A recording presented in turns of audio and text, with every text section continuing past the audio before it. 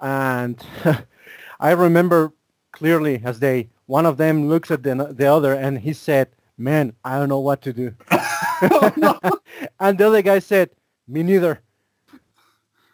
And that's when I jumped in, and I was still aware of what was going on. I said, "Guys, it's okay. Just get me out of here. We'll go to ER. Easy peasy." They're like, "Yeah, okay, let's do that." Like. You can try, but you can't beat our wieners. You will cry when you can't eat our wieners. They're great with beer and fries, and with kraut they're even sweeter. No, you can't beat our wieners. In 2 or 3 steps, you could walk down to the freezer. You could sit there on the couch, but you know that wouldn't please her. There's growling in your stomach, and that smell sure is a teaser. No, you can't beat our wieners. Welcome to the Safety Doc Podcast with author, radio host, and nationally recognized safety expert, Dr. David Perodin. Join us each week as we discuss the best and most bizarre practices in safety preparation and crisis response. Follow Dr. Perodin on Twitter at SafetyPhD. And remember, the truth will keep you safe. Hi, everybody. This is Dr. David Perodin, and welcome to the Safety Doc Podcast. It's always a privilege to bring value-added people onto the show, and today I have Atham Aldecua. Atham is amazing, multilingual. He's a hiker. He's a spelunker. He's going to tell us about a time when he fell while climbing a mountainside, his recovery from that, how he was able to process through chaos to move back to self-similarity, get to safety. He's had a lot of different jobs, worked as a window washer at one point, and is now pursuing a degree in chemical engineering. I can't say enough about my respect for Atham. He is a tremendous person who has goals and objectives, has gone through transformations, including Psyche, mine, Soma. Told me about in the last few months getting completely ripped, physically fit, lost 40 pounds. And he is also has completed a course in rescuing people from caves. And we're going to get into all of this, but just a fascinating person, a really great guy. Atham, welcome to the show. Thank you for having me. So what we hear just in the news and the media, and especially around Christmas time, people say they're stressed, they're unhappy, they just don't have positive things that they're saying. But you're a confident person, you're a positive person, you're an interesting person because you're doing things out in nature, you're doing things with other people, you're pushing yourself to learn new things, languages, for example, chemical engineering. So you seem to be different than what we hear, how people are reporting in masses. What do you do differently from other people? Well, Doc, I am somewhat materialistic, if I do say so myself. I like having stuff. But that being said, I realize how important other people are. Connection with great friends and family, amazing experiences. Those are very important to me. And I think more than anything else, I make time for it. A lot of people, when you tell them, when you ask them out for a beer or to go hiking or do anything, they always come up with excuses. Oh, I'm busy. Oh, I'm too tired. And, I think if you want to have a different life, an amazing life, or fun life, whatever, you have to make time for it. Yeah. So tell me more about that, about making time. Do you actually go into your schedule and block off time that you're going to be doing certain things, or do you not do that? I know some people that do it both ways. They actually put in their schedule. This is a time I'm going to be out biking, or this is going to be a time. Right. No, I play more by the ear. Well, I have a kind of inflexible schedule, if you will. Okay. Most of the times, but I try to fit in as many activities as I can, pretty much. I know that maybe I will not be able to sit on the couch and watch TV that night. That's fine. Let's go out, have a beer. Yeah. Yeah. A lot of times I sacrifice sleep too, but that's what it takes. And what you said about saying yes when people ask you to do things, and I think our default position is to say no, and just to stay in what's similar. And well, what if I do? And we can talk our way out of something that can be really great and often is great. And I've heard other people say the same thing of they just say yes to most things that are presented to them because they think the opportunity is going to enrich them, and it often does. So what's your mindset for being successful? I don't know, Doc, you tell me. No, but I don't know. I guess stop whining and just do the work. Just get it done, man. Aaron Clary was here not too long ago. And, we had a wonderful idea of, hey, what if we drive all the way to Oregon and visit Crater Lake? Let's do it. Yeah. Instead of coming up with, oh, man, that's too far. I have to drive 5 hours. Are you kidding me? No, let's do it. And we did Aaron, it. he probably said, Atham, I forgot my wallet. Do you mind picking up gas for this trip? Yeah, he's always like he's that. Yeah, he's great. You're right on. Because why not? I mean, why not do that? And something. We always think there's time for things. We always plan. When I retire, I'll do this, or when I get my 2 weeks of vacation, I'll do this. But that doesn't always happen. I mean, the older I get, friends die of a heart attack or a car accident. It doesn't matter. Then you look and it's like, oh my goodness, I'm sure there's a lot of things they wish they would have said yes to. But yeah, that is absolutely awesome. It's kind of a place where I'm at more. I wasn't that way at all when I was younger. Mm-hmm. I didn't take on any of those risks, and I wish I would have. But right now, I'm doing much more of that, and just for the reason of enjoying. Why not? Right. I don't need to know everything that's going to roll out. Hey, so in the past few months, you've been hitting the gym, focusing on eating a diet that's going to get you in shape, and you lost 40 pounds. I mean, this is amazing. But first, what brought you to the point of saying, I'm going to do this? Well, I was losing momentum, in my life, and I decided I need to kick my life into overdrive again. I was also dealing with some personal issues, so I was feeling kind of down. And well, I decided, what's the best way to feel better about yourself than looking better? So that's what kicked me into doing it, pretty much. It was a way to fight off depression. Let's just say that. Yeah. Yeah. Yeah. I shared with you that it was back in 2014, and it was the start of the year.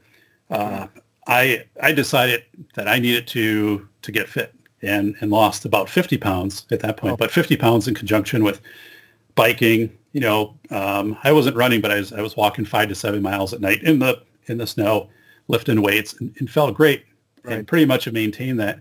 But it was a point where too, I wasn't feeling good about myself. I was tired.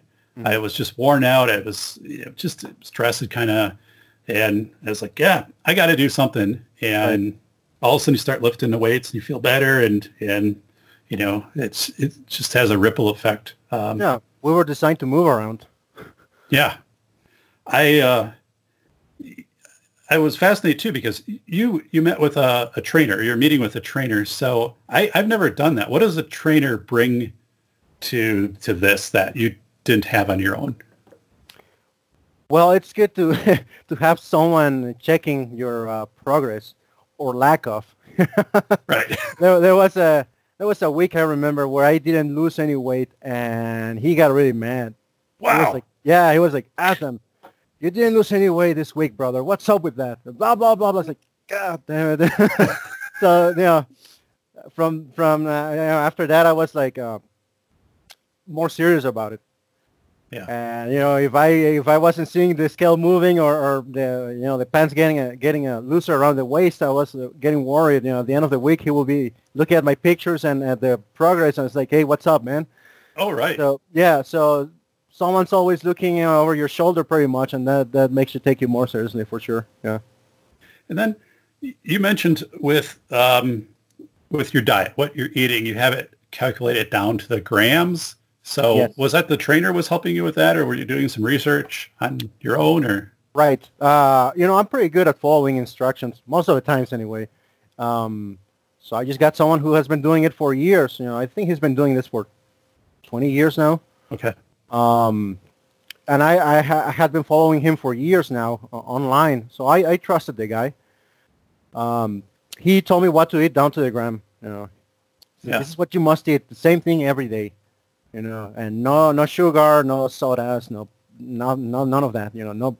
No tortillas. Well, I could eat some rice. Okay. Some rice, some veggies. Yeah, occasionally some bread. But I had to be really strict about it. Everything had to be weighted down to the gram. So, the cost of a trainer, people might look at this and say, God, the cost of a trainer, that's a lot of money. And then if you pause and say, yeah, the cost of a couple doctor visits or a cost of a knee replacement or a cost of, whatever, because you haven't been taking care of yourself. I mean, that is, so again, it's, I like your approach. My friend is doing a competitive marathon of biking like 100 miles through the desert and things like this. And he hired a trainer who's done this before because he tried to do it on his own, and he said it was okay, but I really needed someone who could understand where I needed to go. So it was really a good investment. And yeah, every day he said, I need to get out and, get in so much biking, and he does, swimming and all this stuff, because if I don't, but I honestly, love it.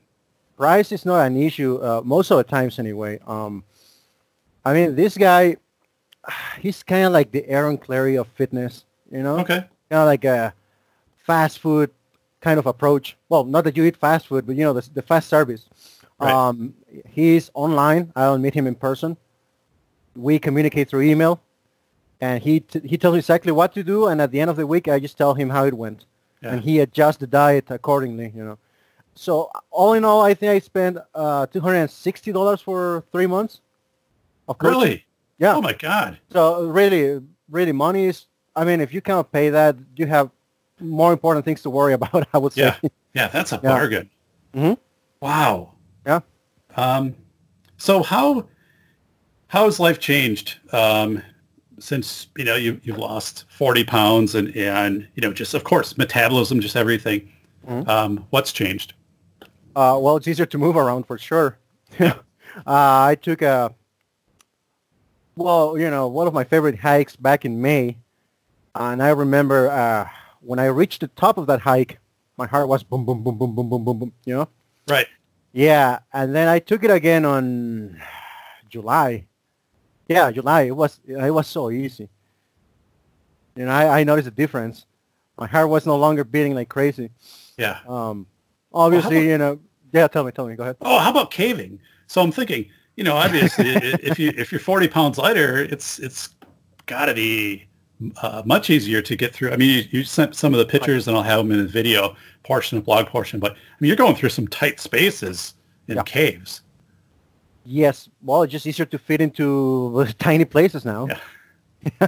I can go to places where I could not go before. Thank you for tuning in to the Safety Doc Podcast with the nation's leading safety expert, Dr. David Perodin, author, radio show host, university instructor, researcher, expert witness, and consultant. Powerful testimonials. Dr. Perodin has a strong reputation as the go-to safety consultant, and he was still able to exceed our expectations. When we went looking for an expert in the field of crisis preparedness and prevention, David was the single person we pursued. Not easy stepping into the touchier subjects of life, but Dr. David pulls it off. Take a listen. Now, back to Dr. David Perodin and the Safety Doc Podcast.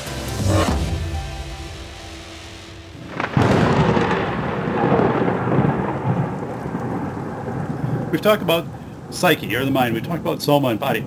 So I want to talk about STEM, and STEM as in looking at technology, engineering degrees.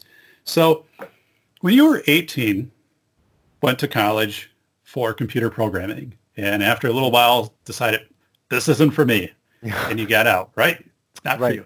And then, almost 20 years have passed since then, and you are now in a chemical engineering program.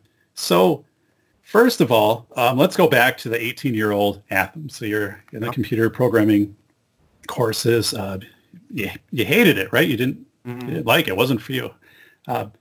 You dropped out of that. What happened next? I kept working different jobs. I wandered in the desert for a few years, let's just say. I didn't have any aim or goal or ambition. So I just worked until one day I was like, man, I already know what I have to do. I'm just not doing it. Yeah. Yeah, deep inside I knew what I had to do to improve my life and to have a better life overall, to be happier. I just wasn't doing it. I was being lazy. Yeah, so, maybe scared of change. Yeah, scared of change. I think that's a good way to describe it, because the self-similarity. People, all of us, it's easier to not change, right? Yeah. It's easier to just believe that today is similar to yesterday, tomorrow will be similar today, and this is kind of how things will go. And I'm going to get into this in a little bit because you talked about Aaron Clary, and a mutual friend of ours, Aaron, author of several books, including Reconnaissance Man. What brought you back to the university in this mindset of, hey, I'm going to study chemical engineering and I'm going to be a chemical engineer? Well, I come from a family of engineers, so that was a logical thing to do, right? I just needed to find something I didn't hate, like computer science. Yeah. It was not until I went to Taiwan and I learned some Mandarin that I thought, Mandarin is not so hard after all, I think if I could stay here another one more year, I could become fluent in it. And everybody says that Mandarin is really hard. So if I can learn Mandarin easily, why can't I learn calculus? Right? I don't think math is that hard anymore. So that's what made me go back to school, realizing that, you can actually do this. You're not a dumbass.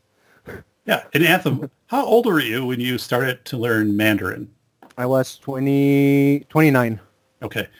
So again, this popular misconception of, if you don't learn a language when you're young, 10, 15 years old, it's really hard and it's almost impossible. I mean, that's what the rhetoric out there. And it's just not accurate all the time. It's more difficult, yes, but it's not impossible. Impossible, right? Yeah, it's not. And the more languages you learn, the easier it becomes to learn the next one. So you have let's see, Mandarin, Spanish, English, Portuguese, Brazilian Portuguese, and then also we're pretty fluent in sign language at one point. Just to be, yeah. Okay. So you talk about learning calculus. When I completed my doctoral program at Madison, back maybe 7-8 years ago, I was taking advanced statistics classes, and I was like, "Oh, this isn't going to go well." I had terrific instructors. I engaged in the material, and suddenly I'm like, "Yeah, I understand this, and I can make sense of this." Right. And I almost talked myself really out of not even going into the program because I just looked at the coursework and thought, I'm not, this is just going to be too much. And I'm glad I did, just as you did, because I think, again, too many people talk themselves out of their potential. Right. And so what's different between the Atham of right now and the 18-year-old Atham? I'm more comfortable with being uncomfortable now. Okay. Yeah, I'll tell you something that I don't often talk about. I failed Calculus 1 the first time I took it, and when I was 18, I would have said, well, that's the end of it, right? Right. Not now. I was like, okay, I see what I did wrong. I see what I could do better now. Let's try again and see what happens. So I went from having an F to getting an A minus the next time I took it. Nice. Yeah, so it's just, but I had, that's it. I'm more comfortable with being uncomfortable. Like, man, this is hard. This is difficult. Well, it's kind of like Call of Duty, right? Or any video game.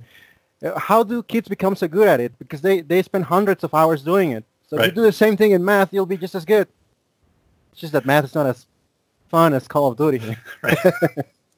And as you said, just up front, realizing it and saying, yeah, this is hard for a reason. This isn't why everybody goes right from high school into chemical engineering, for example. I mean, you have to have a dedication and a passion into this, but when you get through it and on the other side, look at the careers that are going to be open, for you. And I mean, not only just the degree, but you pair that up with your experience with, understanding caving, geology, and all of these things. I mean, right. You're going to have such opportunities.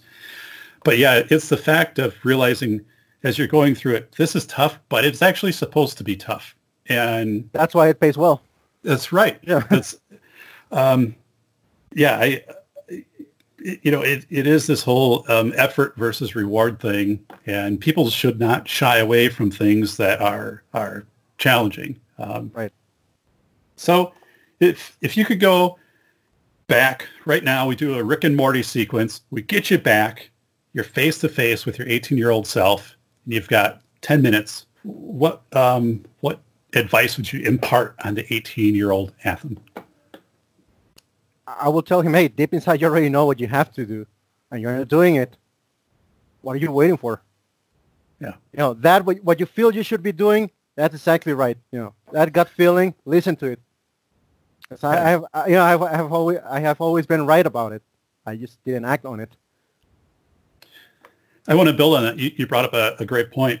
It's that gut feeling, or some will say it's tacit knowledge, but statistically, it proves to be highly accurate across all situations. It just seems we have this minimizing of gut feeling or tacit knowledge, and it's people, I think, who get really nervous in change and engaging things, who try to also, tell you, no, don't trust your gut. Like, trust this plan, which I will give you. Hey, reconnaissance. So reconnaissance man, Aaron Clary, the original reconnaissance man. So I read the book. Have you read Reconnaissance Man? Aaron's book? No, I have not. Okay. Actually, I have read other books, but not that one yet. I got it on audio, but I did off of Audible. And so in the book, and I encourage anyone to go on and Amazon and get it, Reconnaissance Man. But Aaron talks about the value of, especially when you're younger. So the book is probably aimed at people age 17 to 25, but it's really practical for anybody. Right. He talks about his own experiences, but he doesn't lay out like a roadmap saying you should do this, because Aaron's a smart guy. He knows everybody has to do things on their own, but he's saying, there isn't a barrier to traveling from state to state or country to country. I mean, you can do this really cheap. He talks about one time traveling somewhere and he would put up mosquito netting in the window of his car and sleep in his car, at night. But how he got to see then, he got to hike places. He got to meet different people, different towns, different states. And then, brings people back to the point of saying, what do you want in life? Like, I guess, what do you want to be? Someone who has access to the outdoors, like you, hiking, caving, biking, things like that. Do you want to, are you a winter person, snowmobiling? Do you want to be urban? Is it really important to you to have those types of things? Or do you want to be out in the country? So these questions, because then that dictates where you're going to maybe go to school. It dictates where you're going to live, what kind of, Right. Spouse you're looking for. Because, I mean, if you want these things, all of the other variables have to come into play. And he talks about his own time, up at University in Minnesota, where, now he's not a Minnesota person anymore. He's Right. different, but no Minnesota for Aaron. But it's brilliant, because I look at you, Atham, and you've got reconnaissance down, because you've been to a lot of places and you've done a lot of jobs. Mike Rowe, the guy, the dirty jobs guy, Mike Rowe. Oh, yeah. Of course. So as I was reading through this, I'm thinking, you're the person that Mike Rowe needs to interview for, like, the story of, like, some of the stuff you've done, because I'm like, my God, it's not only amazing, it's also a little freaky for me, a little scary. Like, window washer, I'd be like terrified to do that. But okay, so you lived in Mexico, Taiwan, the United States, Right. So and you've worked in call centers. You're a restaurant assistant manager. We said window washer, hotel, night audit, other jobs. So let's say, what did you learn about the world and about yourself through this reconnaissance process of living in different places and working different jobs? Well, obviously, you learn the different cultures in the world, right? How their traditions and their holidays. But more than focusing on the differences, I like to pay more attention to how similar we are. No matter where you are from or where you come from, we share a baseline as human beings. And I learned how to connect with people, no matter where they come from. I can get along well with just about anybody from all around the world. And it doesn't matter what color or what religion or what social status or how much money they got. I can get along with all of them. So that's kind of nice. I learned how to read people. Okay.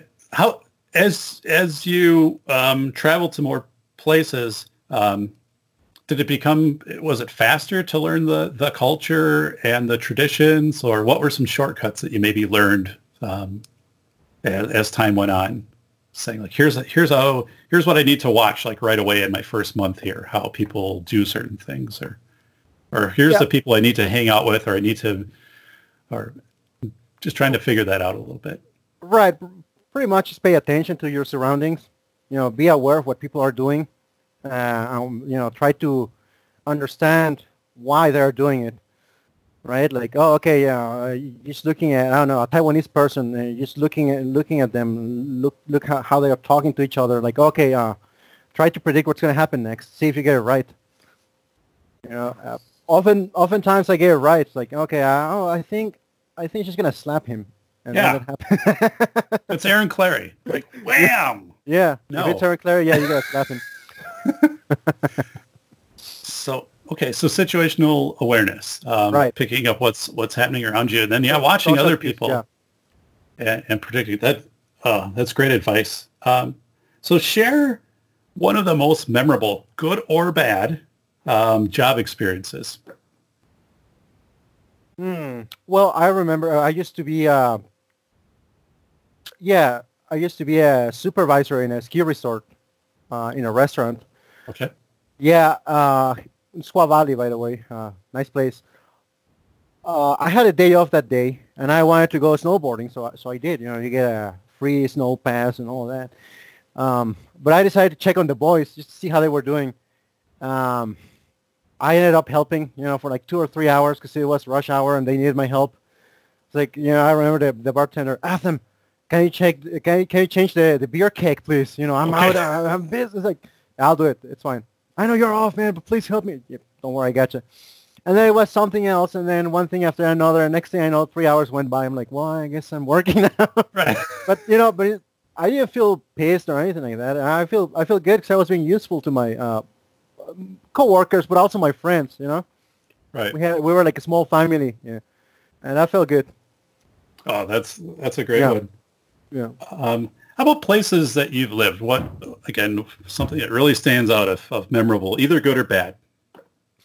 Good. Well, I remember when I was in Taiwan, my girlfriend at the time, she threw a birthday party for me. So she had her family, you know, throw a party for me with birthday cake and all that and gifts. Nice. Yeah, that was kind of nice. Yeah, so that's one of the things I remember.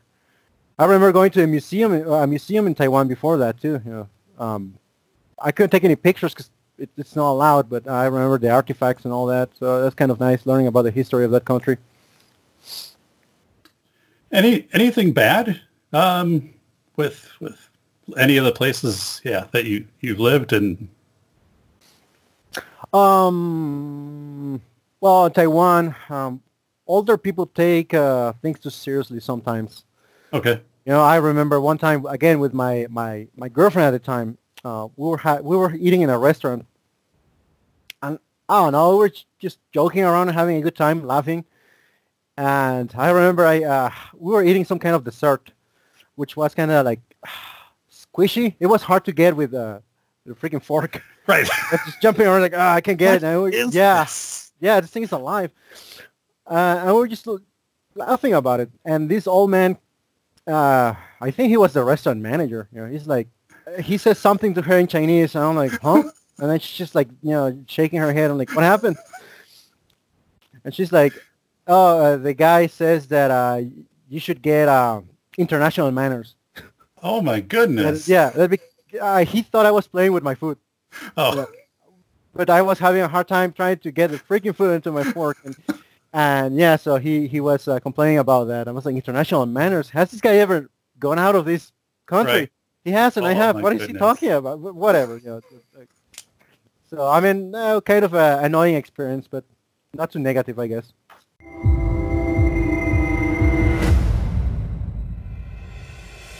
A must-read for parents, teachers, and taxpayers. Dr. David Perodin has written the most honest book about the $3 billion school safety industrial complex. Attorney James Sibley proclaims, a brave demonstration of speaking truth to power. School of Errors rips the lid off the billion-dollar school safety industry.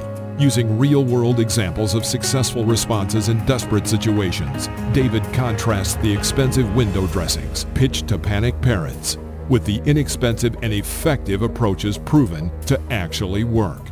Read this book before you let your school waste another precious dollar on meaningless safety theater.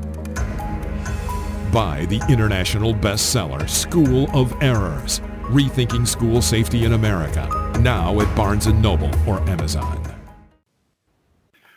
Spelunking and caving. First off, is there a difference between being a spelunker and being a caver? Someone outside of the lifestyle, there's no difference. You can use them interchangeably. Now, to someone who is into it, there is a big difference, especially if that caver is older, you know, baby boomer age. They see it as an insult if you call them a spelunker. Wow. Yeah, now I'll explain why. Personally, I don't care. You know, a spelunker, that's the way they used to call him before, you know, like back in the 50s or 60s, that was the word it was used to describe someone, you know, sticking their heads into holes in the ground. Somehow that evolved among our circle, that evolved into a bad word, you know. So a spelunker is someone who goes into a cave unprepared, with no helmet, no lights, just because it's fun, you know.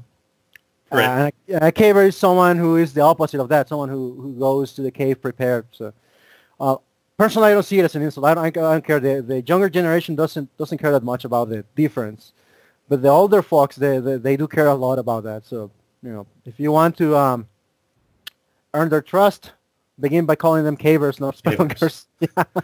So you would prefer to be called a caver? Really, I don't care. Okay. Yeah. So Years ago, I was working. It was a summer out of college. I was working at a lumber mill, and there was another guy working with me, and he was telling me about his hobbies. And he said, "Yeah, I'm a spelunker. Like I go." I'm like, "What is that?" I have no idea. Like I grew up in a small town in Wisconsin, and I didn't know. He said, "Yeah, I go and I explore caves and stuff like this." I thought it was amazing. Mm-hmm. So, but in my whole life, I've known that person. I knew one other person, and now I know you. I don't know people that do this, but it's absolutely fascinating. So how did you become interested in caving? One night I was watching YouTube videos. I forgot what I was trying to find. Maybe some math help, Yeah, and I think I was watching either physics or math, and somehow I ended up seeing this suggested video, right? Yes, yeah. Yeah. I clicked on it because it was about cave diving, and that's what I eventually want to do. Now, at the time I didn't know, but I was like, oh, that's kind of cool. I remember back in the day, when I used to live in Cancun, you heard about the cave divers who came from the UK, and they explore all the cenotes and all that stuff. And I would ask my dad, so what do they do? And they said, well, they swim underground, and why do they do it? For the sake of exploration, I guess they think it's fun, whatever. And he would show me the pictures. So I was like, oh, okay. But that was, oh no, 30 years ago now. So I saw the cave divers swimming around. It's like, okay, let's. It was a documentary, I think. Yeah, like 40 minutes long. It was about 5 cave divers who went into a cave system, underwater cave system in Norway. I think it's called Plura. Plura, Plura system. And they found out that this cave went all the way to the other side of the mountain. They thought it was 2 separate caves, but they were actually connected. Oh, okay. So 2 of those 5 very experienced cave divers had already gone through once. They're like, oh, okay, we want to do it again. So they told their friends about it. And so, okay, they got a group of 5 people, and they went to do the trip through the mountain, right? Something went horribly wrong, and 2 of them ended up dying in that trip.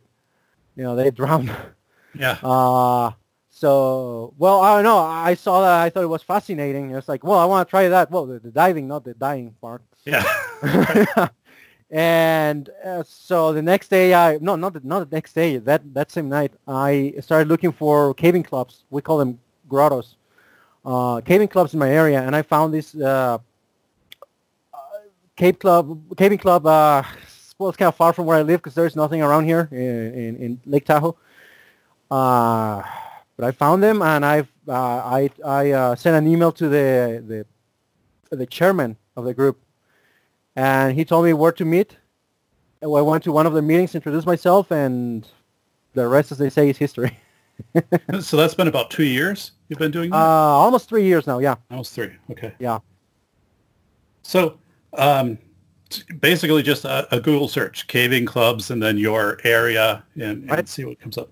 Okay. Yeah, you'll find people who do what you like, So tell me about that first experience. So you meet up with them, and your very first caving experience. I mean, what did they tell you what to, buy for attire? Or did you just kind of show up in jeans and whatever? How did that go?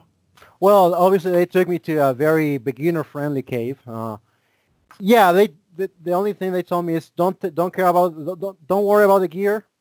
We'll take care of that for you. We have loaners, right? We'll let you use our gear. All you have to bring is maybe a pair of cheap gloves, like gardening gloves. Clothes you don't care about because they're gonna get really dirty. Yeah. And and a decent pair of hiking boots. Okay.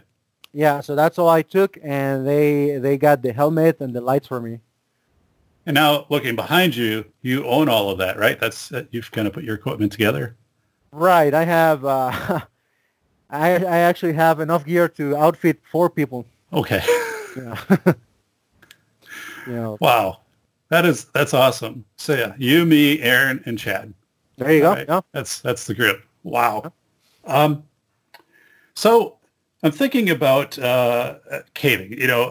I guess I'm not thinking about doing caving, but I'm trying to get in your mindset of what would it be about caving that would be so enjoyable? And I'm thinking, is it the connection with nature? Is it solitude? Is it that you're using your technical expertise versus like some kind of sport expertise? When I say sport, it's like baseball or golf or something like that, where I would see caving would be a high level of technical expertise where you really get to exercise your mind on distances and angles. And but what is it that you find so fulfilling and engaging about caving? To be honest, I don't exactly know why I do it. It's just fun. One of the things that cross my mind, when I'm down there is like, what if anything goes wrong and I don't make it out? And then I think about my family, my friends, and my favorite beer, I guess.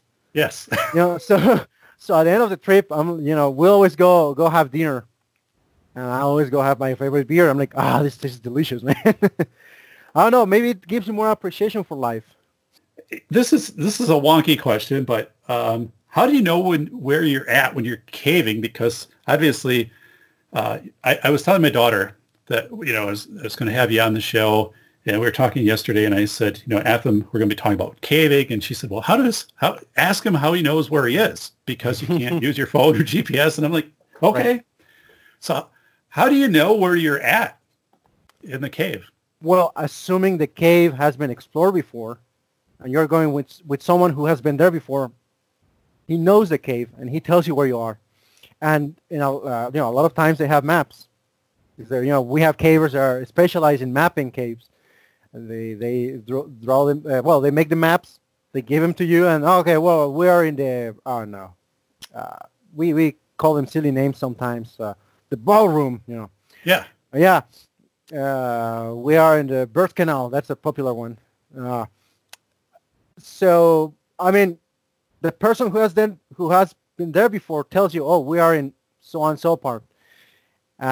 Or you have a map sometimes, and if you are good with maps, you can tell, we're here now, Oh, yeah, there's, according to this, there's a fork. Yeah, the fork's right in front of us. Look, you can go either left or right.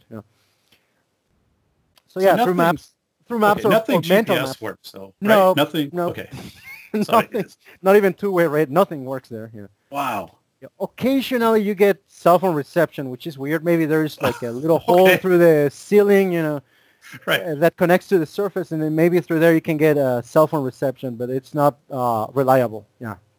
So in one of your photos, I think on your right above your wrist, it looked like you had a map or a phone or some electronic device. Is that where you would keep a map when you're in a cave? No. That's how I control my GoPro. Okay. Yeah, it's my cell phone strapped to my wrist, and I can see what my GoPro sees through my phone. Nice. So sometimes I can mount it into a tripod. Let me show you. I have it here. I can mount it into the tripod, and then I can take pictures through the GoPro, that way remotely, right? Yeah. I'm like, okay, this looks good. Okay, now everybody smile, whatever. Yeah. So maybe give me 3 basic rules of caving, like things to always do or things to never do. Well, the first one is to never go in a cave alone. Okay. Never, ever go inside a cave on your own. If you want to get into this, go to caves.org. There's this website. That's the website of the NSS. That's the National Speleological Society. And they have a caving club finder.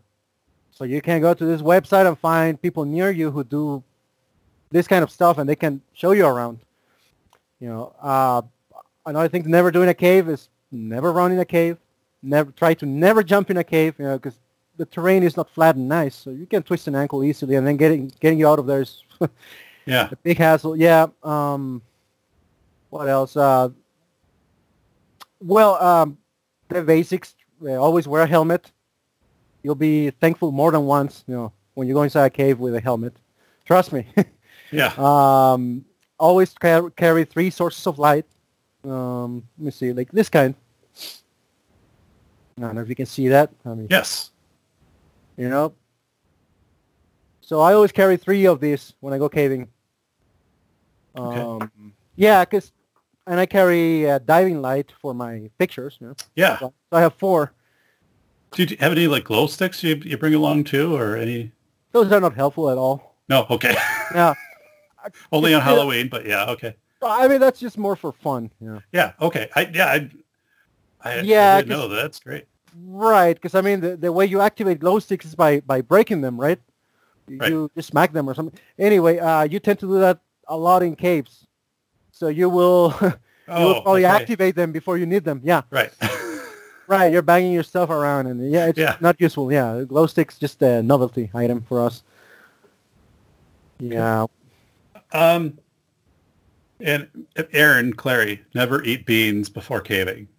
Yeah. Never. Yes. Ever. And if you do, try to not to be behind the person. When you're in a tight crawl. Yeah, Always I know do an stuff. inventory. Yeah, stuff not to do. Do not touch or break any formations. Okay.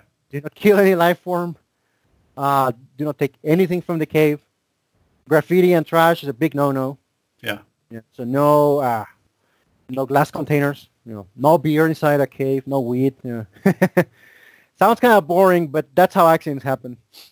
So you're in the cave. Have you seen what is it, pteroglyphs or something that might have been carved into a cave wall 500 years ago or something like that? If you or fossils or anything like that, you're like, wow, this is absolutely stunning. I've seen signatures made with carbide. That's what it used to do. What it used to use for for mining and caving lamps before. Before LED technology came about. So I mean, you had like a live flame coming out of your lamp, pretty much, and you could like graffiti the walls. But I've seen carbide signatures from the 1800s. Those Wow. kind of nice. Yeah, and those are legitimate. They confirmed they were authentic. So that's nice. Yeah.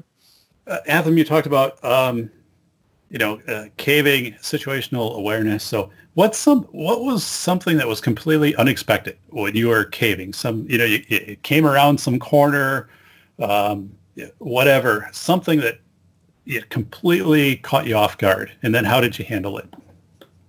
So far I haven't had any experience like that. No, actually I have. Now that I remember, yes. It was not inside a cave, but it was in a SRT, which is single rope technique practice. So you learn how to climb the rope because not all caves are accessible by walking. Sometimes you have to descend into them. They're just a hole in the ground, right? So you have to go down like 40, 80, hundreds of feet sometimes. So we were practicing that in a right outside of a cave that actually we own. And one of my friends, his harness came undone, as when he was in the rope, rope, and he was like maybe 12 feet up, enough to hurt you if you fall. Yes. So his harness came undone, and he was climbing along right next to another partner of ours, and so we just heard the pop, and he's like, "Oh my God, my harness!" And then we looked at what was going on. It's like, "Oh my goodness." But we were prepared for that. We had someone on top, where the ropes were rigged. Yes. And we have contingency rigging in place, so we could let you down right away. Okay. Yeah. So in a matter of seconds, I was down. Like, well, if it comes to, maybe it was a stupid thing of me to do, but if he falls, I'll try to break his fall and protect his head. Because that's what they did when I fell. When I was rock climbing. Yeah. Someone caught me, so I'll catch somebody. And the other friend was already up the hill, and he let him down immediately. So it all happened in seconds, but we already had a system in place for such an accident. Oh wow. Yeah. Hey, so you took a course in cave rescue. So what are some of the reasons people need to be rescued? I guess what are the common things where people end up in over their heads in a cave or some situation, and people like you need to go in and help get them out?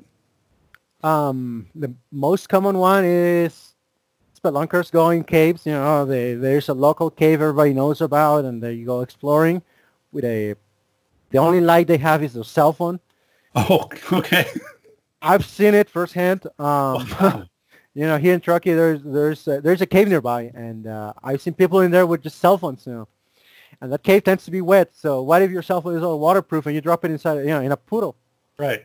and you have no light and you have no way out? So that's a very common one. They run out of lights, they have no backups, and they just can't make it out because you cannot see in there. Or they get lost. That's another common one. Another not so common one, but it happens fairly often, is they twist an ankle, they suffer a fall, and they cannot make it out of there without help. Right. Yeah, that's another common one. And there's silly ones. It has happened. I think it's happened in Indiana. There was a caving club in a college, and that's what they did during weekends. Somebody forgot to do the head count at the end, and this was a gated cave. So it's like, everybody went home. They locked the door behind them, the gate behind them, and there was someone in there still inside the cave, Unreal. All right. Yeah, they didn't find out until like 2 days later, like, so-and-so didn't make it home. Huh? Where is he? Where is he? Oh my God, let's check the cave. He was still there, alive. I found him alive, but it was very two uncomfortable days for the guy. Oh my God. That was a silly mistake, but yeah, it has happened. Thank you for tuning in to the Safety Doc Podcast with the nation's leading safety expert, Dr. David Perodin, author, radio show host, university instructor, researcher, expert witness, and consultant. Powerful testimonials. Dr. Perodin has a strong reputation as the go-to safety consultant, and he was still able to exceed our expectations. When we went looking for an expert in the field of crisis preparedness and prevention, David was the single person we pursued. Not easy stepping into the touchier subjects of life, but Dr. David pulls it off. Take a listen. Now, back to Dr. David Perodin and the Safety Doc Podcast.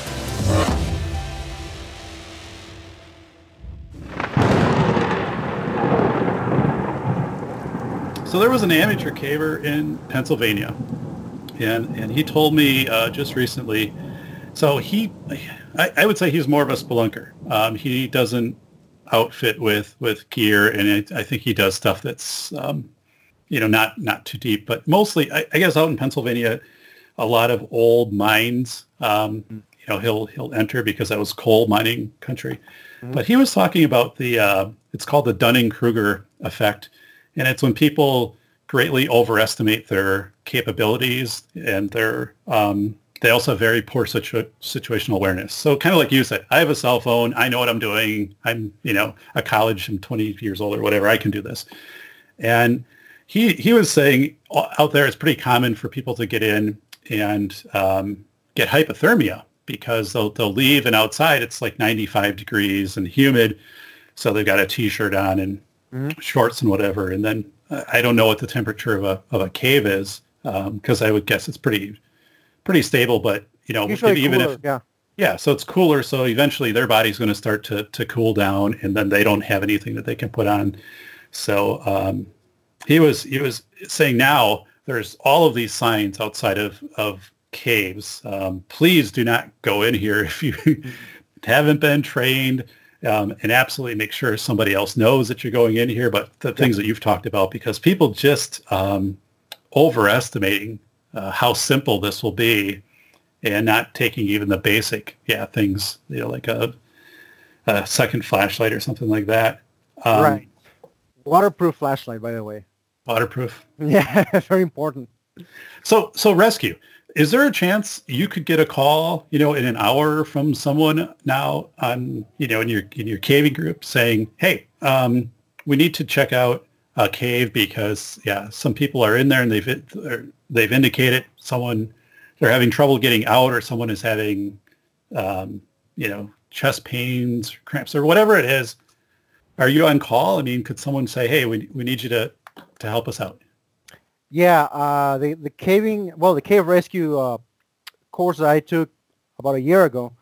It's called OCR, Orientation to Cave Rescue. There are different levels. The one I took was the introduction to the course, right? But even at that level, they ask you, hey, is it okay if we put you on the list? If we ever need you, can we call you? So it's up to you to say yes or no. And I said yes. So technically, yeah, they could call me at any time and say, hey, can you come help us out? Yeah. Yeah, and obviously as you go up in levels, you become more important, let's just say. Like, oh, okay, this guy really knows what he's doing. He's very good with ropes or whatever. Yeah.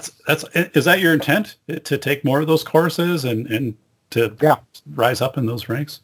Yeah, there's OCR, which is the first one. Then there's NCRC, which is National Cave Rescue Commission. NCRC level 1, level 2, level 3. And then there's like IQ, which is already if you want to be a teacher, an instructor. So I want to go all the way to level 3 at least. That would be nice. That's amazing because fire departments aren't going to have those folks, or DNR, where they treat it as confined spaces, which is not the same thing. Yeah. I mean sounds similar, right? Cave, confined spaces. But caves are usually pretty well ventilated. You don't need all that extra oxygen to go in a cave usually. Okay. And that's the first thing firefighters think. They think, oh, confined spaces. It's a different set of skills. Hey, so you mentioned cave. So do you have any equipment with you to indicate that if the air quality is deteriorating, that this isn't a safe area for you to be, or how do you do that? I have it right here. Okay. If there's no oxygen, this thing won't go on. All right. Yeah. We know, usually the caves beforehand, right? Someone has been there before. And there are a few in the area that have, we call it bad air, which is a lack of oxygen. Okay. They don't breathe very well. Sometimes this is seasonal. Sometimes the bad air is there during the winter. Sometimes it is during the summer. Sometimes it's always, sometimes it's confined to certain places of the cave. So we know these things ahead of time because someone has been there before, unless you're venturing into a new cave, which is something I don't usually do. Eventually, maybe. Wow. But yeah, we have the reports. Oh, this cave tends to have bad air this time of the year, so we'll avoid it. Especially if there's a vertical component in the cave. Like you have to access to rope, and then you realize you're in a bad area, and then you have to do a changeover to start. You're descending, right? And you're like, oh, this is not good. You still have to do a changeover to start going back up. Yeah. There have been instances like, where did this happen? I think in Romania, I think. Yeah, a guy was going down and he realized that he was getting into a pocket of bad air, and he tried to do a changeover, but he couldn't do it on time, so he passed out due to a lack of oxygen. By the time they got him out of there, he was dead. Oh, goodness. Yeah, so we try to avoid this kind of caves during those seasons of bad air, yeah. Well, I like how you pointed out the difference between confined space and how firefighters, would typically approach something versus a caver, because it's a completely different mindset coming into that. Yeah. So yeah, most caves do not contain bad air. It's a rare instance. It could happen, but again, if you know the cave beforehand, you know, oh, this cave is safe. It doesn't have bad air, but it tends to flood when it rains. Yeah, these things, right? Yeah, there's some caves that don't flood that bad when it rains. We usually avoid caves when it rains anyway. Not a good idea. So, any snakes in caves? Again, it's just a question. Yeah, girls always ask that one. Okay. All right. My daughter asked it then. All right. Yeah, there you go. Near the entrances sometimes. Okay. Yeah, they won't go too deep into the cave because, well, they can see. Well, yeah, that's kind of what I was thinking. Like, what would what would be the motivation for a snake to go 500 feet down or something into a cave? I don't know, but Right, unless it's lost. Sometimes you see, I know, like raccoons inside caves, they're lost. wow. Sometimes you see the bones, like, oh, this guy didn't make it out. Oh, poor guy. Yeah. So, hobbies. I think you have fascinating hobbies. You talked. One I wanted to touch on, and we can get into others, but fountain pens. I've known a couple people who've really gotten into fountain pens. So tell me how you got interested in that and kind of how you built your collection. Well, I have a quite small collection right now. I used to have a fountain pen in elementary school. That's what I used for writing. Everybody used a pencil, but I always used a fountain pen. But right around age 12, I bent the nib, and I just never replaced the pen. Yeah. Until about 6 months ago. That's when I got back into that because I remember I was like, oh yeah, I used to use these things and they were kind of nice. I'm gonna get one. And then a month later, I had like 6 of them laying around. Yeah. I mean, I don't have like a super nice one yet. I guess the nicer ones I have are a Pilot. I don't know if you've ever heard of the brand. Yeah. Yep. Yeah, Japanese brand. They're actually here. Yeah. Oh, nice. They have gold nib and all that. But yeah, I only have like, I don't know, like 6. I have the cheaper one. It's a see-through. It's kind of nice. Okay. You can see the ink. Yeah, sometimes I fill it with red ink, and people think it's blood. Wow. So is that, did it take a while to relearn how to use that, or is it just, No, it was kind of Okay. like riding a bike. You learn once, it stays with you forever. So tell me some of the other hobbies. So pipe smoking? Yeah. You and TJ? Yeah, okay. Right. Yeah, TJ is a fellow pipe smoker. Sometimes we talk about tobacco and pipes, yeah. Wristwatches. So there was a time, Atham, where I had a leather watch band, and I had 9 watches on it. So 3 on the side, 3 on the top, 3 on the... It was cool. It had like this different straps, kind of looked like Mad Max with that thing. But yeah, I had for a while I made sure I always had a really nice timepiece. But actually, in the last 5 years, I haven't worn a watch at all. Just because with the phone. But tell me about watches. Like, I always thought they were fascinating. Yeah, I have always liked watches. I mean, my dad was a watchmaker. It was one of his hobbies. So, I like watches since I was a kid. The one I'm wearing right now. Nice. Seiko 5. I mean, I like him. It's just convenient. I know that the phone is more accurate. I know that you can see the time on the phone, but, usually the phone is in my pocket, right? And it takes me a whole, 5 to 10 seconds to get out of the pocket just to watch, right. To look at the time. When I can just do this, okay, yeah, at 3 o'clock, whatever. Yeah, it's just more convenient in my opinion. Cool. Yeah, but I think that the younger generation is, does not agree with me. Yeah, I mean, this is one of those things that is just kind of dying out, with the younger generation. Just not getting into wristwatches. You talked about pens. I just found, so this is my Mont Blanc pen, and it's a ballpoint pen, but I bought this after my book was published because a couple people were saying, hey, you can't sign your book with a $1 pen. And I'm like, well, what should I get then? And one of my friends who has a pen collection said, well, he was kind of trying to lead me more into your collection, but I said, I don't, that's cool, but like, is there a ballpoint version for me? And he said, okay, like you can go ballpoint. And it is nice because definitely when I sign the books, it's a bold, just a really nice signature. Nice. So it's a special, I've got it over in a special drawer, and it's got a little, holder. You went fancy there. That's a nice brand. Yeah, it was. To be honest, I got it used. He found an auction for these, so I bought it used, and then I contacted the company and then bought new ink for it. So, so yeah, I saved. But it's really nice. Like it is, and I take it with me to author events, and I sign everything that's a book related event with that. So that's been cool. That's a pen you're gonna use to sign my. Hey, this guy needs to leave a review on Amazon. I'm on chapter 7 right now. Once I'm done with it, I'll leave it. I appreciate that. So this is my version. I've got all my sticky notes, and then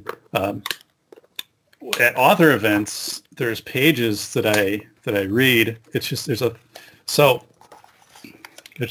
just highlight what I'll read. But someone came up to me after an author event and they said, "Hey, why did you highlight all of that stuff? Because you should really only highlight the stuff that kind of is stand out." I'm like, no.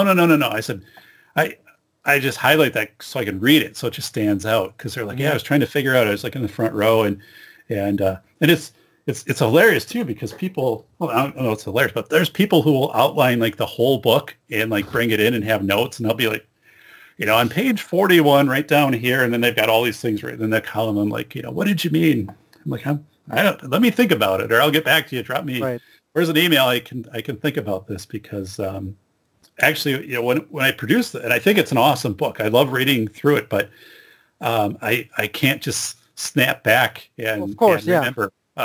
Yeah, of course. I mean, I remember you mentioned caves in page number 45. I did. Yeah. Oh yeah. If you need to default and follow the person that knows what they're doing, versus the person who's yelling the loudest of "follow me" or whatever, versus here's the person that really has the content knowledge of how to get you out of this cave. Yeah. So let me sign language. Have you used it since you learned it? I used it a lot on. Maybe within the first 2 years that I learned the speak it. Right. And then I think, I learned it when I was living in Tijuana, and I was very involved with a group of deaf people. Okay. Yeah, so I had a decent amount of practice there, and then I moved to the States, and it's different to begin with. There's Spanish Sign Language, there's American Sign Language. Every country has their own version. There's an international version, I think, but I never learned it, and I don't know anyone who speaks Spanish Sign Language in here, so I just forgot most of it now. I still remember quite a bit though. Yeah, this is a point where Atham and I, we're similar, because I learned sign language in college. I had multiple sign language classes. One of my master's degree was speech language pathology.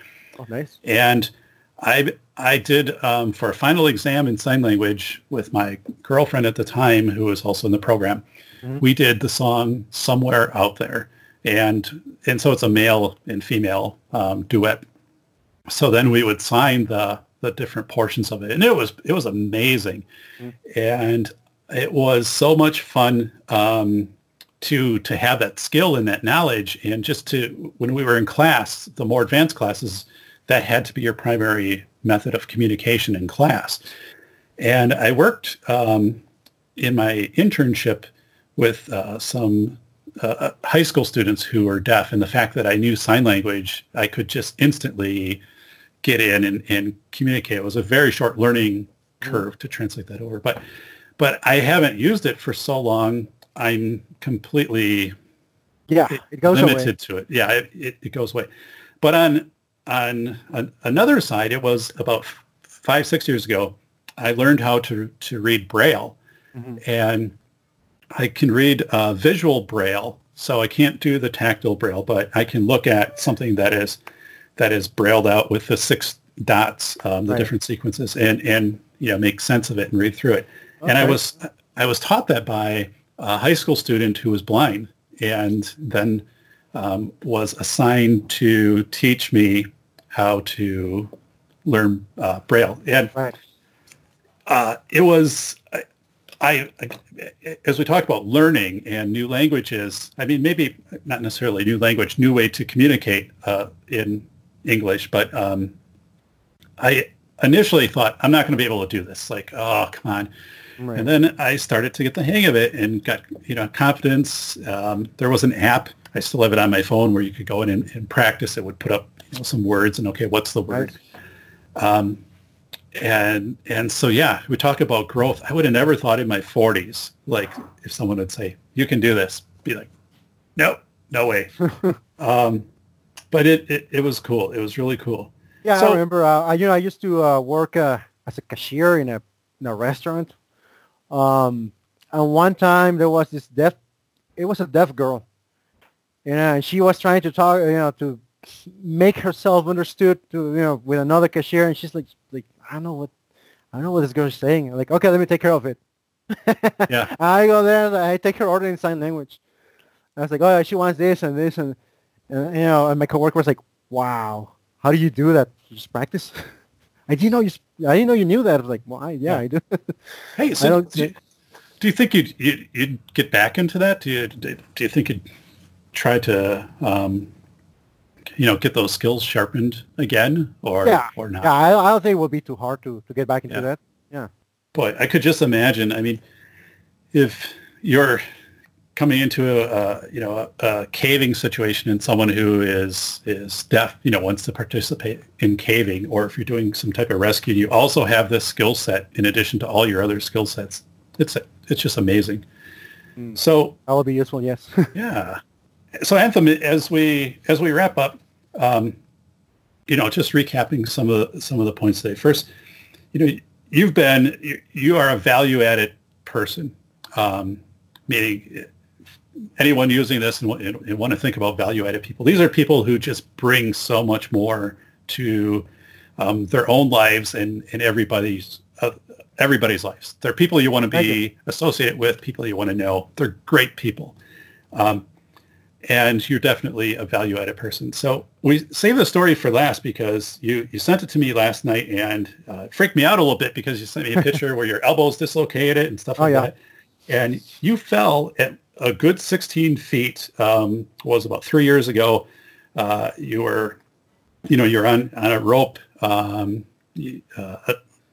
think, ascending or descending, whatever, but you fell. And the thing is, you're with experienced climbers at the time, and I want you also to share with the experienced climbers how they reacted to this. So right.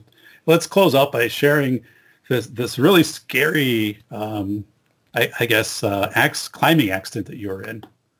Yeah, well, I need to clarify that the experienced climbers didn't make any mistake, and neither did I. There was this new guy.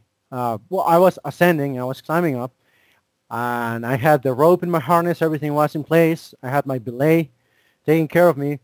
The new guy was on top. For some reason, he thought we were done with the rope, and he untied the rope and threw it over the cliff as I was ascending. Oh, okay. Yeah, thinking, no. He didn't bother to check. He didn't bother to, hey, is someone on the rope? No, nothing. I don't know what he was thinking, or I don't know if he didn't like me, or I don't know. But I was going up, and I was getting tired, and I was about to take a break, and all of a sudden, I just see the rope falling right next to me into the ground. I was like, wait a minute, that's not supposed to happen. Right. And then I looked down to my friends, and at the time, my girlfriend, I look at their faces, and I see the eyes go like, woo. Yes. I was like, that's the moment I knew I was effed up. Yeah. So obviously, I fell. I felt like this, and a roommate of mine, one of the experienced climbers, and my girlfriend, they tried to catch me, so they jumped and in front of me, and I I landed on top of them, so they kind of stopped in the land, I guess. So yeah, there was this 220-pound gorilla falling on top of them. They're my girlfriend was 100 pounds, and the climber, he was like 120 pounds. He's skinny dude. What in the hell was that all about? I opened my eyes, and I just look at the sky, and they are like getting up from under me. It's like, oh man, Yeah. And then I start looking around. The first instinct is to get me up, and I remember saying, no, wait, don't get me up. And I told them, touch my legs, let's make sure that I can wiggle my fingers, I can move them, I have feeling in my legs. So we do all that jazz, and I'm like, yeah, I think I didn't break anything. And then I start looking around, I see a big ass rock next to my head. I missed it by this much. Wow. Yeah, I wasn't wearing a helmet. The helmet arrived next day. Okay. I had already ordered it. It just didn't arrive in Amazon time. shipping. Yes. Yeah. Anyway, so I start looking around, and then I try to move, and then I feel a sharp pain in my elbow, and then I look, and I see it's bent in a funny way. So it's like, and this all in video. The phone's in video. Yeah. I remember saying, "Oh, I dislocated my elbow," and then everybody's like, "Oh, yeah." Like, how do you know you didn't break it? I know what a broken bone feels like. I think it's just dislocated. Okay, guys, get me up. And they get me up, and one had to hold my arm like this because I didn't have any strength. It was like a freaking spaghetti, Yeah. If you let it hang, it hurt like a mofo. And so anyway, there was someone on my left side holding my arm up, and the other one, and then that's when the two experienced climbers were on my sides, and one tells the other, "Man, I don't know what to do." The other guy looks back and says, "I don't know what to do either." They were freaking out. And I remember one of them wanted to punch, let's just put it nicely, wanted to punch the other guy who was on top and untie the rope. Oh. What were you thinking? And he was going to jump on him, and I said, dude, in the hell was that all about? Just get me out of here, and then you can kick his ass. Yes, How about yeah. that? Yeah, he's like, he snapped out of it. He's like, yeah, you're right. Yeah, let's get you out of here. So what's the plan? I'm like, okay, you take me back to the car, you drive me to ER. That's the plan. Easy peasy, right? Yeah. Okay, let's do that. So I was directing my own rescue. And as we were hiking back to the car, there was like, 500 yards maybe. It wasn't that long of a hike, but when you're injured, it's Oh, sure. it feels like hours. And the terrain is uneven, so sometimes you have to jump down. And I don't know, if I rotate my torso a certain way, it will hurt a lot. So I was making jokes along the way. I don't know if this is appropriate or not. You can edit it out, but I was like, oh man, at least you're taking it lightly. So I was surprised at this Zen-like attitude I had, during this stressful time, because I didn't freak out. I wasn't crying or whining or mad at the guy who did this. I was just like, okay, this happened. This is what we need to do. I was trying to make it funny, for everybody else to be more relaxed. Yeah, I think that's the point. I mean, because you were in control and not panicking, then it brought everybody else down to where they weren't freaking out. They weren't. So you mentioned something before, Atham, of assume you're always on your own. And then anyone else there to help, whatever, is an extra. So you talked about this Zen ability, and not, in my experience, a lot of people just don't have that. But the people that do have that, it seems like they've taken a lot of time in their life to practice it. Whether it's really conscious activities of solitude, of spending time hiking, reading, whatever, to understand. Smoking pipes. Yeah. Or that they've been through a lot of reconnaissance, kind of like, they've been in different places, been in a place where, maybe you don't know the language, the cultures, or the culture, certain things going on. You're not sure if is this a good thing? Is this a bad thing? Whatever. And so I don't know exactly if you can put this together, but how do you think, that climbing accident, everything before that happened in your life, what were some things that kind of prepared you to handle that very, with due diligence, thinking through it? Okay, here's where I'm at. Here's what I need to tell the people. Because, again, the reaction, you went into chaos. So this is the whole thing. You went from this self-similarity or torus of what you thought it was going to be, and everybody around you what they thought it was going to be. All of a sudden, you're into chaos. And when you're into chaos, that can actually be a really good thing because you can get very clear and simplify, and here's what we need to do. Is if you recognize that, yes, we're in chaos, Right. But people don't handle that well. They try to stay in self-similarity. This would be like if someone came up to you and said, walk it off, like trying to get you up right away, like get you back to self-similarity, stand you up. And you're saying, no, I'm in a state of chaos. We need to approach this as chaos. But help. This is, I think you're so on with this, and this is where I'd like to think and put together questions, not necessarily a podcast, but to learn more from you as I put together some more of my work. How do you keep that zen, and how do you keep situationally aware and function in chaos? Because you do it really well, I think, in so many areas of your life. You use it to your advantage. Right. Yeah. Well, I would say that part of it is just personality, and maybe that can be helped to a degree. Maybe if your personality doesn't help, maybe you can still achieve it. Maybe it's going to be a little bit more difficult for you. But other than that, I don't know, man. I'm just aware that if I panic, I'm just going to make it worse. Yeah. If I get angry and I start whining, it's not going to get solved. So I just go through a linear process of, okay, this happened. I need to do this to get out of this situation. So let's do it. Instead of, oh, why me? I can take care of that later. I can whine all I want after I'm done with this. First, let's get out of here. Yeah. Now, how do you achieve that? Honestly, Doc, I have no idea. Yeah, that's why I think personality is a big factor. And as you indicated, so you had two experienced climbers, with you, and they looked at each other and said, I'm not really sure how to respond to this. And I see that in my work when, for example, it's emergency responders, fire, police, responding to a scene, and they can become overwhelmed by something, either just shut down or start to panic. And not that it happens frequently, but it does happen. So I think it comes back to your point too of assume you're always on your own because, what if someone can't get to you? Right. No one is coming to save you. Yeah.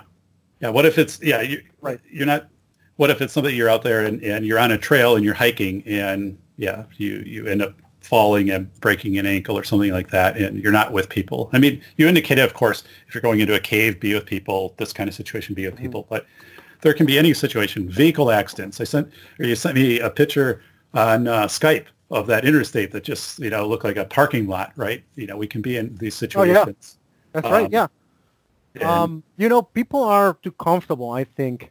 So when they see something out of the norm, they freak out. They are not just to see chaos. They are not just to, I remember working at a call center, that was a pretty chaotic situation. You had always people yelling at you, people who were stressed, people who were crying, people who you told them, sir, can you please close all your windows? And they will be like, okay, give me a moment. They will go close their windows in their house, and I'm not even joking, And you mean, of course, the freaking windows in your computer, you dumbass. Right. That's hilarious. Just dealing with these situations on a regular basis, maybe that makes you used to it. Right.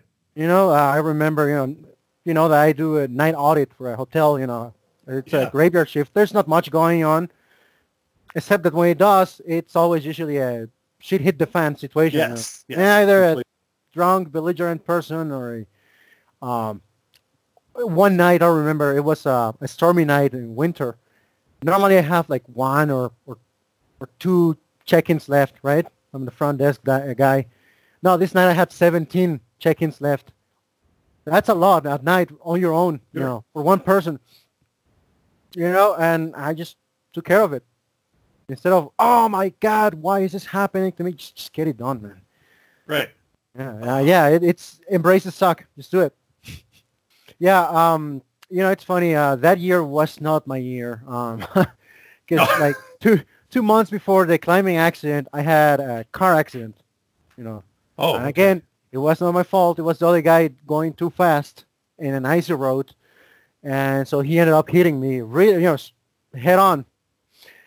Um, and yeah, they totaled my vehicle. They totaled his vehicle. Insurance ended up paying for it, and nothing happened to me. I I remember when I saw him approaching. It was in a curve, and I saw him going a little bit too fast. I was like, "This is gonna get ugly." Yeah. And you can ask Aaron. I'm a slow driver, especially in snow. So I've seen things happening here. So okay, it's gonna get ugly. Boom, it happens. And then I tried to exit the car, and the freaking door wouldn't open. I was like, well, yeah, of course. And then I started looking around. I was like, well, before I jumped out, maybe I should check if I'm okay. So I started like looking around and feeling me like, okay, yeah, everything is fine. I think I can move everything. Nothing hurts. Nice. Okay, so I jumped to the back of the SUV. I had an expedition, and opened the door and just jump out of the car. And I see the other guys inside their cars like, oh man, oh Yeah. my god, yeah. And I was like, nothing happened. Well, I had a big SUV. But there were some fellow Mexicans that didn't speak English, so I ended up helping them with the translation with the state trooper and all that. I was like, man, you should pay me for this. Yeah. But I wasn't mad. Well, deep inside, I was a little angry because, I really like the truck, but I was happy that nothing happened to me, to my person. Yeah, so, just get it done, got it dealt with, and move on. Only to fall 2 months later, in the climbing accident. But then you get your year. yeah. But then you get up and you keep going. That's what you do. Right. And you have that experience and you've gone through it and and who knows, maybe the car accident, played some role in the way that you responded from the fall. And as this builds on, all of these experiences just make you more situationally aware. You embrace chaos faster. It gives you more resilience for sure. Yeah, that's a great way to put it. And so I think, the takeaway for people listening to this is reconnaissance. Try things out, and the 18-year-old you is not going to be the same as if you're 35 or you're 40. Life experiences are going to help you to understand what you want in life, as far as hobbies, places to live, people you want to hang around with, careers that you want to do. And, we tend to force people, your 17, 18-year-old, make your life decision like right now.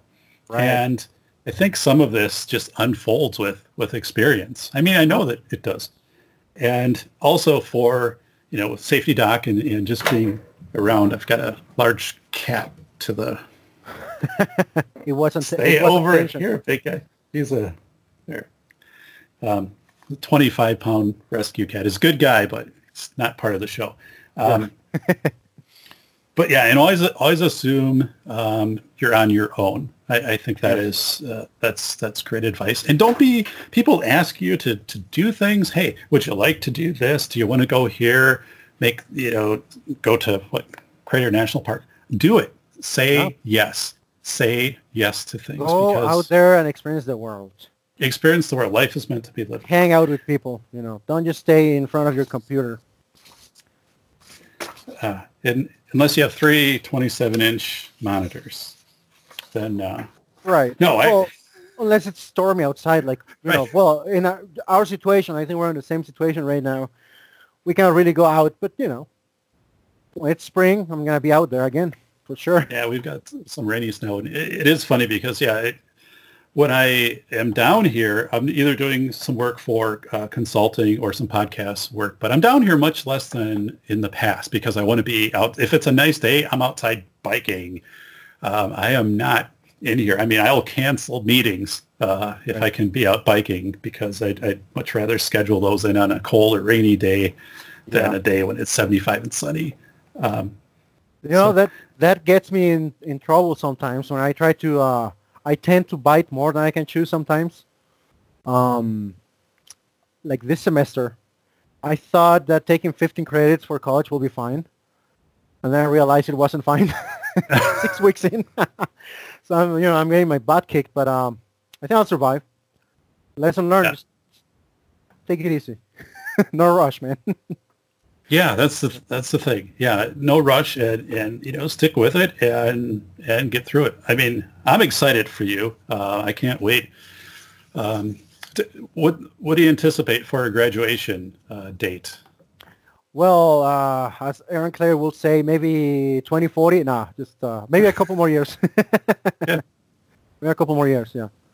Yeah, and I mean, just congratulations on that and this whole thing. I mean, if I'm looking for a chemical engineer and I interview you, I'm like, wow, this is the guy. Like everything, he's just going to be so value added to our company, and this is great. I mean, this is Thanks. we need more. We need more people. I mean, Atham, more value added people. So. Today's guest, Atham Aldecua, and he is here on the Safety Doc podcast, a friend of the Safety Doc. It's always extra special to have people on that I know, and this has been a wonderful show. And for think about spelunking, caving, all of these different life experiences. We've talked about a lot of cool stuff, and the bottom line is go out, live life, be aware of what's happening around you. Know when you're getting into chaos, and hey, when times get rough, just recognize it and keep moving forward. And there's a lot of great things out there in life. So thank you so much for being the guest on this episode, Atham. Thanks for having me. You think fried fish will do them, but gosh, you are a dreamer, 'cause you can't beat our wieners. You can try, but you can't beat our wieners. You will cry when you can't eat our wieners. They're great with beer and fries, and with crowd they're even sweeter. No, you can't beat our wieners. This has been the Safety Doc Podcast with author, radio show host, and leading safety expert, Dr. David Perrotin. Remember to check back each week for the latest, best, and most bizarre practices in safety preparation and crisis response. You can find Dr. Perrotin on Twitter @SafetyPhD. And remember, the truth will keep you safe.